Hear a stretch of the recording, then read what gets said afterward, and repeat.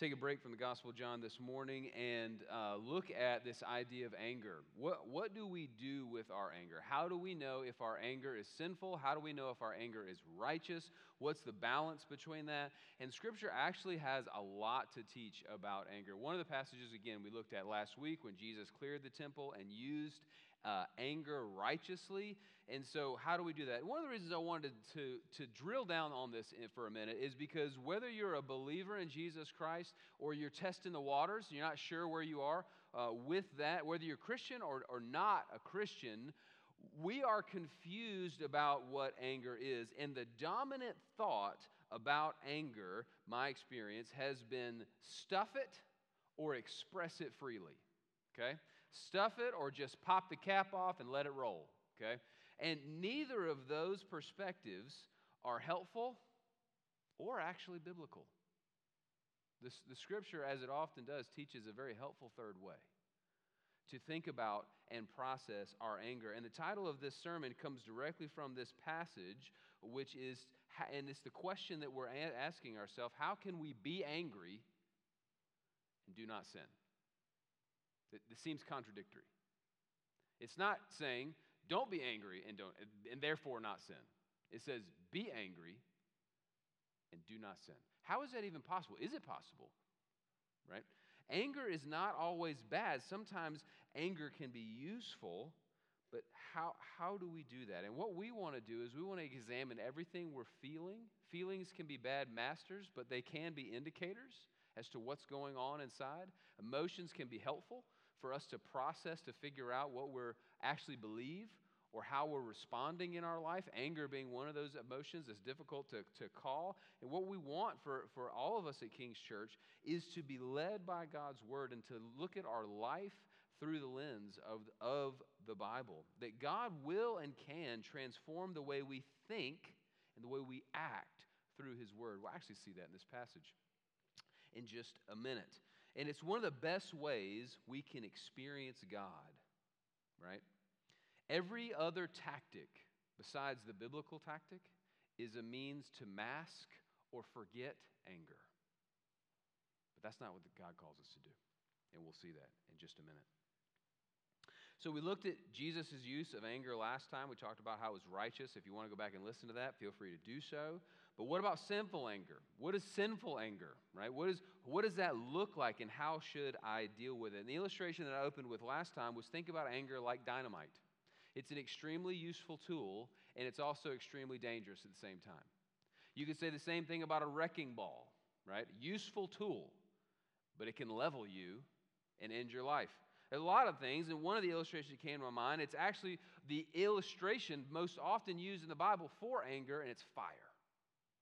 Think about how the world has changed and modified by different uses of fire, right? We're hopefully about to put in a fireplace in our home. Charles is going to help us with that. Jenny's been wanting one forever. I live in the South. I don't see the reason for a fireplace because it's so hot. But anyway, I don't get to make those calls a lot of times in the house.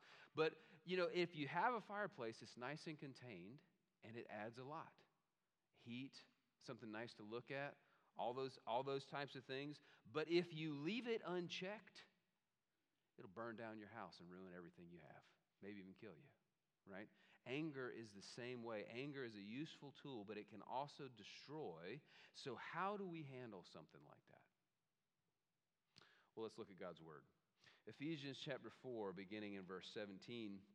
The context of this passage is Paul has lifted up this beautiful theology. Chapter 1, he talks about the relation, who God is and who you are and all that He's done for you in Christ, even before Christ even came, even before you were born.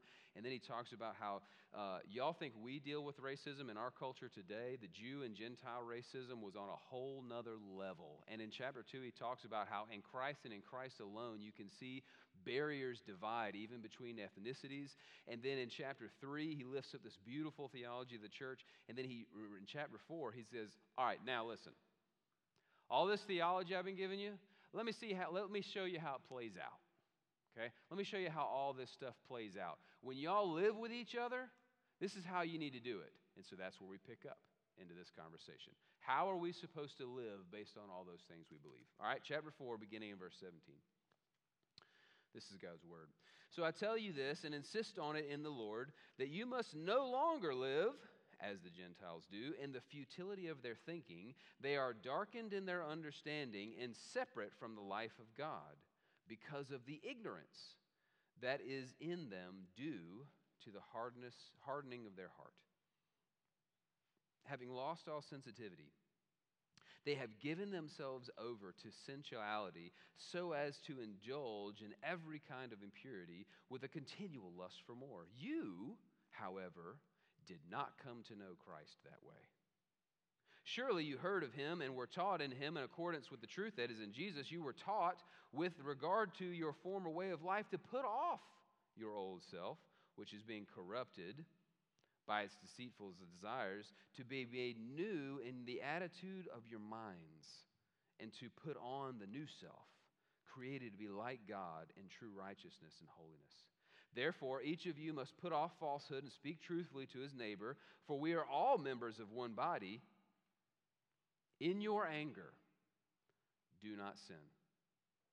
Do not let the sun go down while you are still angry. And do not give the devil a foothold. The grass withers and the flower fades. The word of our Lord will stand forever. Father in heaven, as we consider this passage, we would ask, God, that you would allow the words of my mouth and the meditations of all of our hearts together be acceptable in your sight. We ask this in Jesus' name. Amen. A lot of context beginning in verse 17 in this passage. I'll get to that in just a minute. But culminates in that, in the reason why I chose the passage, culminates in verse 26. In your anger, do not sin. Maybe some of your translations say, be angry and do not sin. Okay? In your anger, do not sin. Do not let the sun go down while you are still angry, and do not give the devil a foothold. Big idea today, it goes like this. Anger is not always sinful, but when it is, it will destroy your life. Anger is not always sinful, but when it is, it will destroy your life. Therefore, you need to master it before it masters you. Okay? Master it before it masters you. The answer to this is yes, but you don't have to tell me, right? Because it's weird to tell preachers this kind of stuff. Have you ever been so angry before that you felt out of control? I have. When that happens, you are capable of serious damage. What does God say about anger? What does he say for us to do with that? 3 points this morning. Actually, 2. I lied. I normally a 3-pointer, but today you're lucky. You only get 2, all right? Understand anger, and then understand how God wants us to deal with our anger.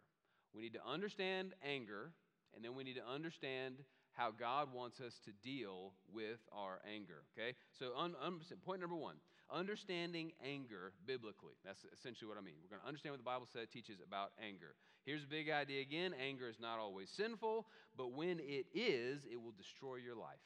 Therefore, you need to master it before it masters you, okay? So in this passage, I'm going to give you a summary. We're going to really kind of hammer in just a minute on verses 26 and 27. 26, 27, but let me give you the summary of 17 through 25 just to set the context, okay? Paul is explaining to these new believers, this brand new church, this church plant of new converts, okay? He's explaining to them how they're supposed to live differently than the Gentiles. And when he says the Gentiles, undoubtedly there were some converted Gentiles in this church. Okay, so there were some Jews that had been converted, and there were some Gentiles that had been converted. Okay, so he's not saying don't act like your brothers and sisters that come from that background. What he's saying is that the pagan, and by pagan I mean worship other gods, that's all I mean by that, that they live a lifestyle that is unchecked by restraint, at least in the Ephesian culture. Okay, the Ephesian culture, unchecked by restraint. They worshiped through sexuality. That was part of their worship. Okay, they're unchecked by restraint. And so he begins, and culminating in anger, right? But he begins this thought. He gives several examples, but he's saying that he gives this example of take off and put on. And Paul uses this in Colossians. He uses it in several other passages. This example of what it means to begin to grow in our relationship with the Lord. Okay? As we continue to learn more about what we believe, as we continue to strive because God's given us a new way to feel if you're a believer in Christ. If you're a believer in Christ, God's given you a new way to feel. He's given you new passions and love. Then what happens is the old things that you love and the old ways that you live, just like this jacket, if it was worn out, I would put it off and put on a new. That's the process of growing in your relationship with Christ. The word we typically use for that is called sanctification, becoming more like God. Okay? And this idea of put off and put on. You used to worship God through prostitution, Ephesians. Don't do that anymore. God doesn't want that for you. It's actually not even going to make you happy in the first place. That's why I commanded you not to do it. You used to have no restraint in anything. The way you talked, you lied. You're known as being a liar. You used to have no restraint in your anger or anything, or stealing, or any of the other examples he gives in this passage. But now you're different. And how does that change happen? Okay? First thing that happens is you have to think differently. Did you notice how many times in this passage he says he's comparing? He says in verse 18 that they are darkened in their understanding because they're separate from the life of God. He says that they have ignorance due to their hardness of heart. That he says you did not know, in verse 20, you did not know Christ that way. Surely you were heard and you were taught. In verse 21, and then verse 22, you were taught. And then in verse 23, to be made new in the attitudes of your minds. You see, this starts out here in what you believe and what you know to be true. And the first part of dealing with our anger, the first part of understanding our anger is to realize that we have to reframe the way we think about our lives and what we feel by what the Bible says. About what God says, okay? And so that's where he starts with them, and that's why point number one is understanding anger. Before we can deal with the hard stuff that's going on that's making us angry in the first place, we need to understand it, where it comes from and what's going on. And so that's why he's saying, listen, you've got to get hold of your thinking, and then we can move into what's actually going on. That's why he starts out in that way. All right, so let's think about anger. Let's define it. Let's define anger, okay? Again, this isn't like theological. This is just a broad definition that I looked up, okay? Anger is energy aroused and released against something. The internal emotional energy that's aroused and released against something, okay? Think of it like fire. And it has energy to produce and energy to destroy, okay? So there's different categories of anger, and I would like to talk to them. Again, the goal in this first point is we want to understand anger, okay? First category, all right? Anger is not always sinful. We've talked about that, okay? Because if anger was always sinful, then that would mean that God is sinful and Jesus is sinful. Because in Numbers chapter 12, verse 29, we read, the anger of the Lord burned against them. God doesn't sin. He's holy. So Jesus' anger burned when he entered the temple. We talked about that. And there are two other times that I know of when Jesus was angry. Mark chapter 3, verses 5, when they used an opportunity to heal somebody, the Pharisees rather, used an opportunity as he was healing someone to come at him. And then when the disciples kept children away from him, which is interesting, it says he was angry about that. Okay? So anger is not always sinful. Again, that was basically the whole last sermon, so check that out. All right, next category. Anger is extremely useful. Can be. Okay? Anger can be extremely useful. Righteous anger, hear me say this, okay? Again, this was last sermon, so I'm only going to touch on it, all right? Righteous anger, like no other emotion, can propel you into sacrificial service and obedience to God. I'm going to say that again. Anger, almost like no other emotion, can propel you into sacrificial service and obedience to God, okay?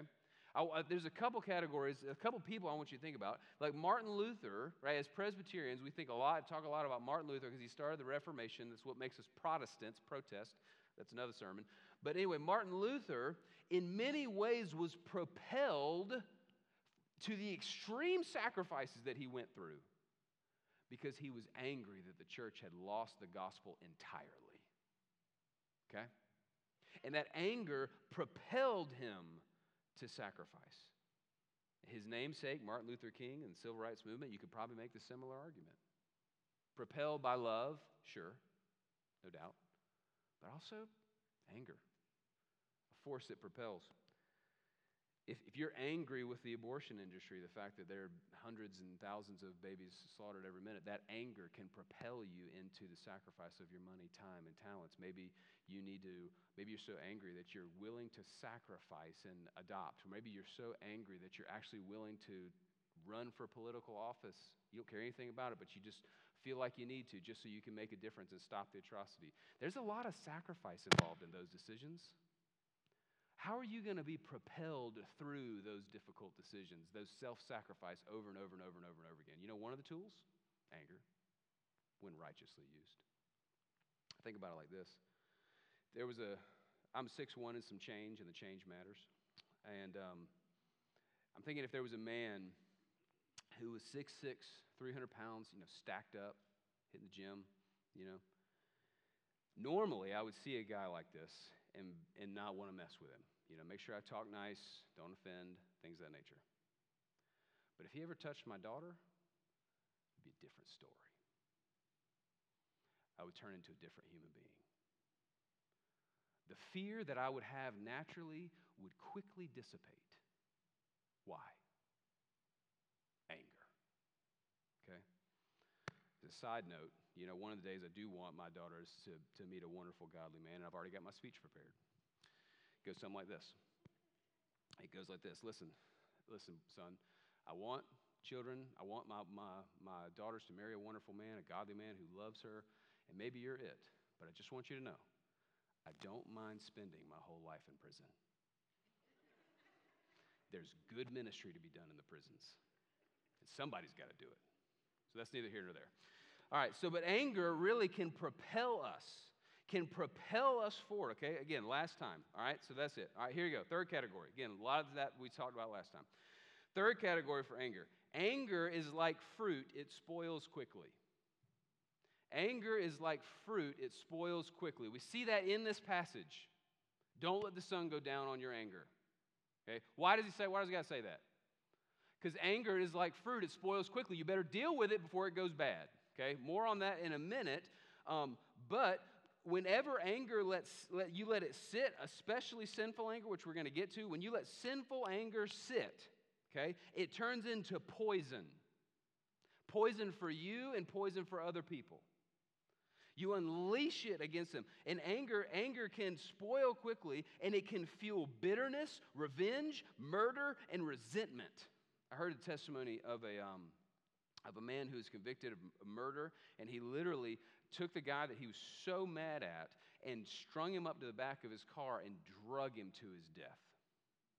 And as he was going to his execution, was still spewing anger against this guy, even as he was going. It became who he was. It had spoiled.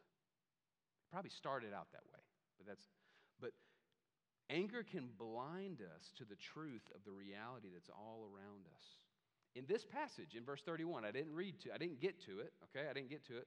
But in verse 31 of chapter 4, it says, get rid of all bitterness, rage, and anger, brawling and slander, along with every form of malice. Anger is like fruit. It spoils quickly. You better deal with it fast. All right, so let me summarize. Anger is not always sinful. It can be extremely useful. It spoils quickly and can turn into poison for you and others. All right, next sub-point, if you will. Unfortunately, with me, when you only have 2 points, there's probably going to be a lot of sub-points. Here we go, all right? So, where does anger come from? So, about categories of anger. We defined anger, categories of anger. Now, where does anger come from? Okay, again, I stole a lot of this. I'm just admitting it. There's a talk that you can find on YouTube by R.C. Sproul. He's a wonderful man who's with the Lord now, and it was called How to Deal with Your Anger. I highly recommend you go and listen to it. But I'm going to give you a couple of things that he talked about that I found very, very helpful as I was studying this week. We all have anger to deal with if you're breathing, okay? Some more than others. So we have to deal with it. So the heart of the matter, again, why we're spending a lot of time on this is we have to understand the nature of anger in the first place. We all get mad at different types of things. Depends on how we're wired or maybe how we were raised or whatever. That some of the things that set you off wouldn't bother me at all. And some of the things that drive me crazy, you're like, get over it, right? What really gets me going is sometimes inconvenience. It's just my thing. I just hate being inconvenienced, okay? So I'll be upstairs and we'll be getting ready for bed, and I'll be just getting into that covers and feeling that thing, and she'll be like, "Can you go downstairs and get something for me?" I'm like, "What?" I mean, I'm just hitting my convenience, right? For her, it's if the children break something, that's just a different thing altogether. And I'm like, they're kids, they're gonna break stuff, But we're wired differently. Different things set us off.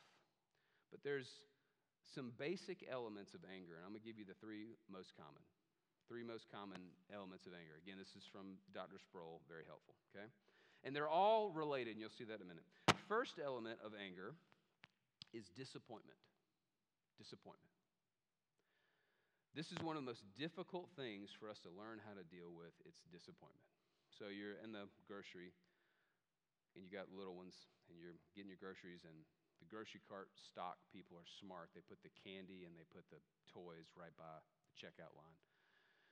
And there's an expectation that the children have they're going to get something, and then they walk past it, and they walk past it, and they walk past it. And then you come to the line, and they grab it, and they hand it to you with those eyes. Can you get this for me? No, not today. What happens? Like sometimes, right? Explosive anger, temper tantrum. If you raise children, you know what I'm talking about, right? And sometimes that happens to us too. It's really difficult for us to process our disappointments. We've been banking on something. We've got it all planned out. Let's say you had a hard week, and another pastor I was listening to gave this illustration. You have a hard week, and you've been just exhausted for the past couple weeks, and you're just looking forward to Monday Night Football, and you come home, and you've just been thinking about it all day. I'm going to kick up, glass of sweet tea, like a couple hours, and the kids get in bed, and then you kick up, you're ready to watch Monday Night Football, and all of a sudden it's one of those nights where the kids won't stay in bed, and you lose it. Lose it. Why? Disappointment. You had that thing mapped out, and disappointment was difficult to handle. You make plans, have hopes, form expectations, and they are not realized. And then disappointment provokes anger. It happens in our marriages all the time, unmet expectations and disappointment. How many of our arguments, this may be a good thing to talk about, or maybe not, depends, maybe some drama. Might be a good thing to talk about community groups. How many of our arguments are really about disappointments? Okay, number two, frustration. Well, before we jump there, just let me say this. The reality of life is this, though. People are going to disappoint you. And you're going to disappoint other people. That's reality, okay? Number two, frustration. Frustration is just repeated disappointment. Test one. It's weird how that's doing that. Frustration is just repeated disappointment, all right? So imagine this scenario. You're looking forward to a promotion or something like that, and it just keeps getting passed up, and all these people keep getting it, and you don't get it, and it's passed up. Years go by, and you're just getting frustrated. You're more frustrated, and finally, when the next guy gets frustrated, you just lose it. Blow your top, yell at your boss, send all kind of emails that you can't get back, and you're fired immediately, right? Frustration. And then the final one, which is included in all of them, is pain, either physical or emotional. There's really pain in those other two, by the way, as well, right? Emotional pain. But physical pain, somebody hurt you. Not your fault. Not your fault. But you have it. If they hurt you and you're angry. Or you hurt someone else, right? All three of these involve pain. Disappointment, frustration, pain, whether physical or emotional.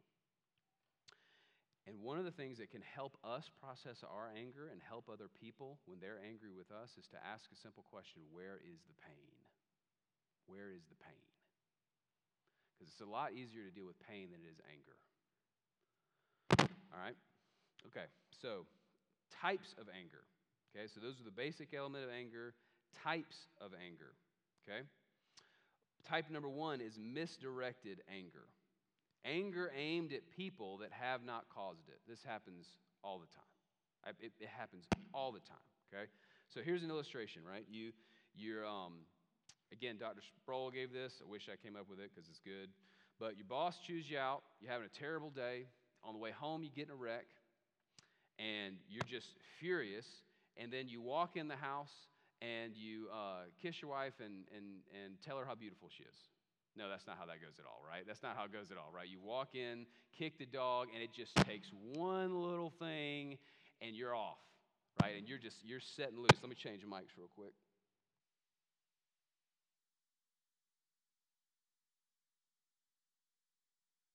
Little thing, and you're set off, right? You're yelling at your kids. All these things are happening, and it's not their fault.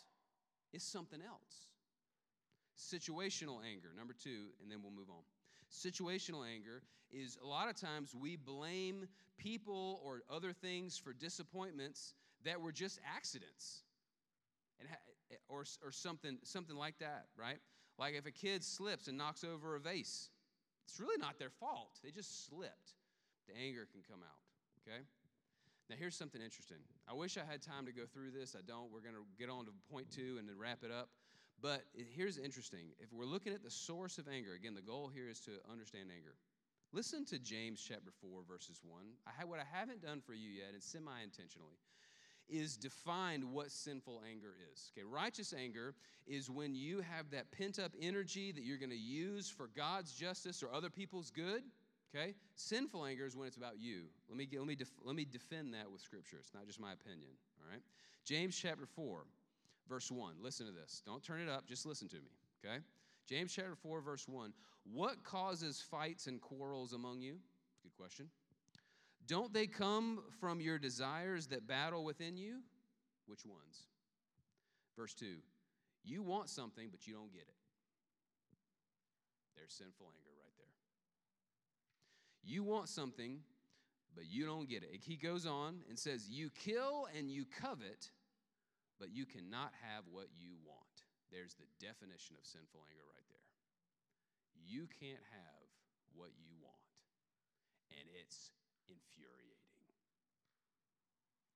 And if you don't deal with that, you're going to destroy your life. If you don't let God convict you of that, we're getting there. If you don't process that anger, it'll destroy the people around you. You didn't get what you want, and that's real. But you need to deal with it. Point number 2. And the last. Understanding, and much less subpoints, by the way, so you can be comforted. Understanding how God wants us to deal with our anger. Understanding how God wants us to deal with your anger. Okay, first of all, how not to deal with your anger. Okay, this is how Christians and non-Christians are just, I don't know if we're taught this, but it's what we believe. Right? The first thing that not to do with your anger is stuff it and hope it goes away. It won't. It won't. You'll just turn into a volcano. It'll just be a time bomb. It'll just be a timing issue at that point. Okay? Stuffing it and hoping it goes away doesn't work. Number 2, express it with no self-control. Guardrails are gone. Everything's unchecked. That ain't going to work either. In fact, the whole beginning of this passage has been about self-control. I hope you notice that. He's saying the Gentiles don't have any self-control. You need to have some self-control, and then he highlights anger as one of the things you need to have self-control over, okay? All right, so how does God want us to deal with our anger? The first thing he wants is to be slow to anger. I'll mention this quickly. Because God himself is slow to anger. Psalm 103, verse 8, the Lord is compassionate, slow to anger, abounding in love. Okay? James 1:19, everyone should be quick to listen, slow to speak, slow to becoming angry.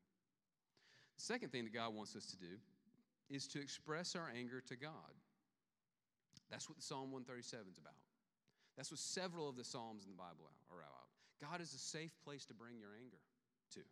Okay? Now here's something that you've probably done and I've done. And it's not right, but God is gracious. Did you hear me?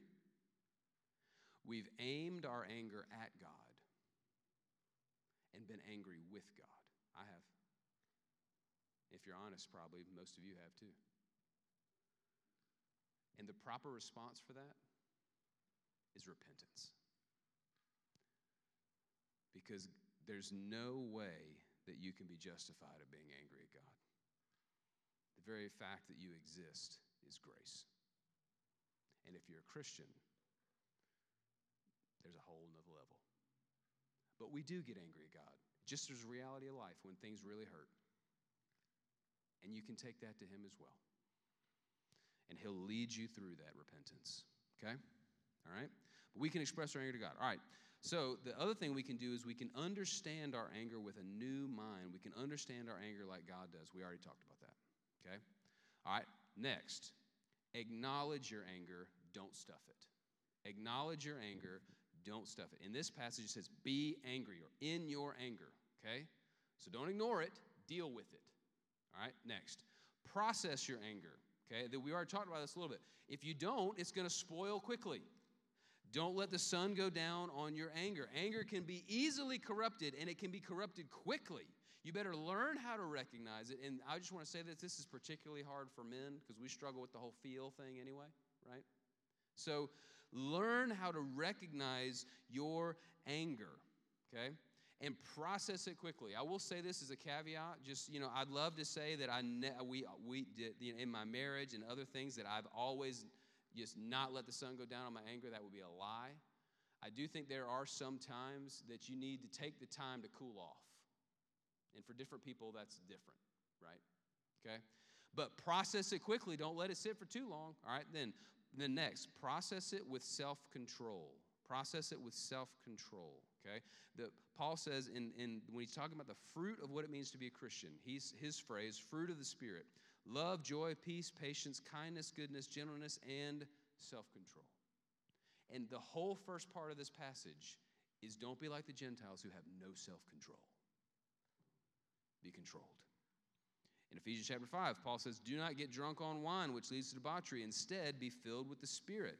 You know what debauchery means in the Greek? That word, astouia, it means a reckless life without control. In other words, the reason why he says don't get drunk is because when you get drunk, you lose control. Okay? So, Proverbs 25:28, like a city whose walls are broken down is a man who lacks self-control. Okay?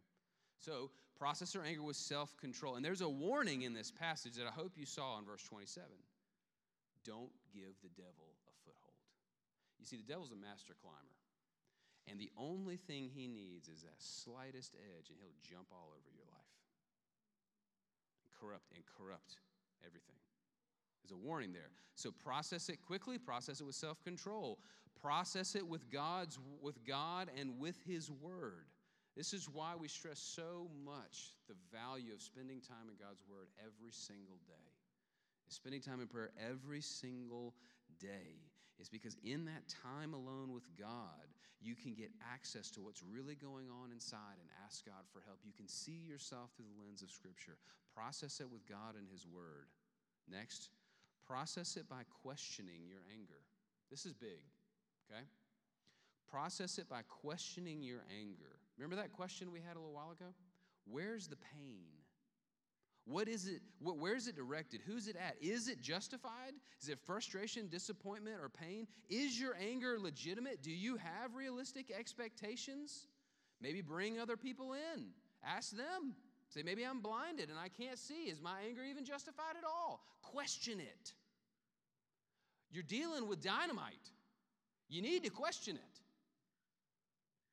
And then finally, process it by repentance, forgiveness, and reconciliation. And I wish I had time to talk about each of those categories, but I don't.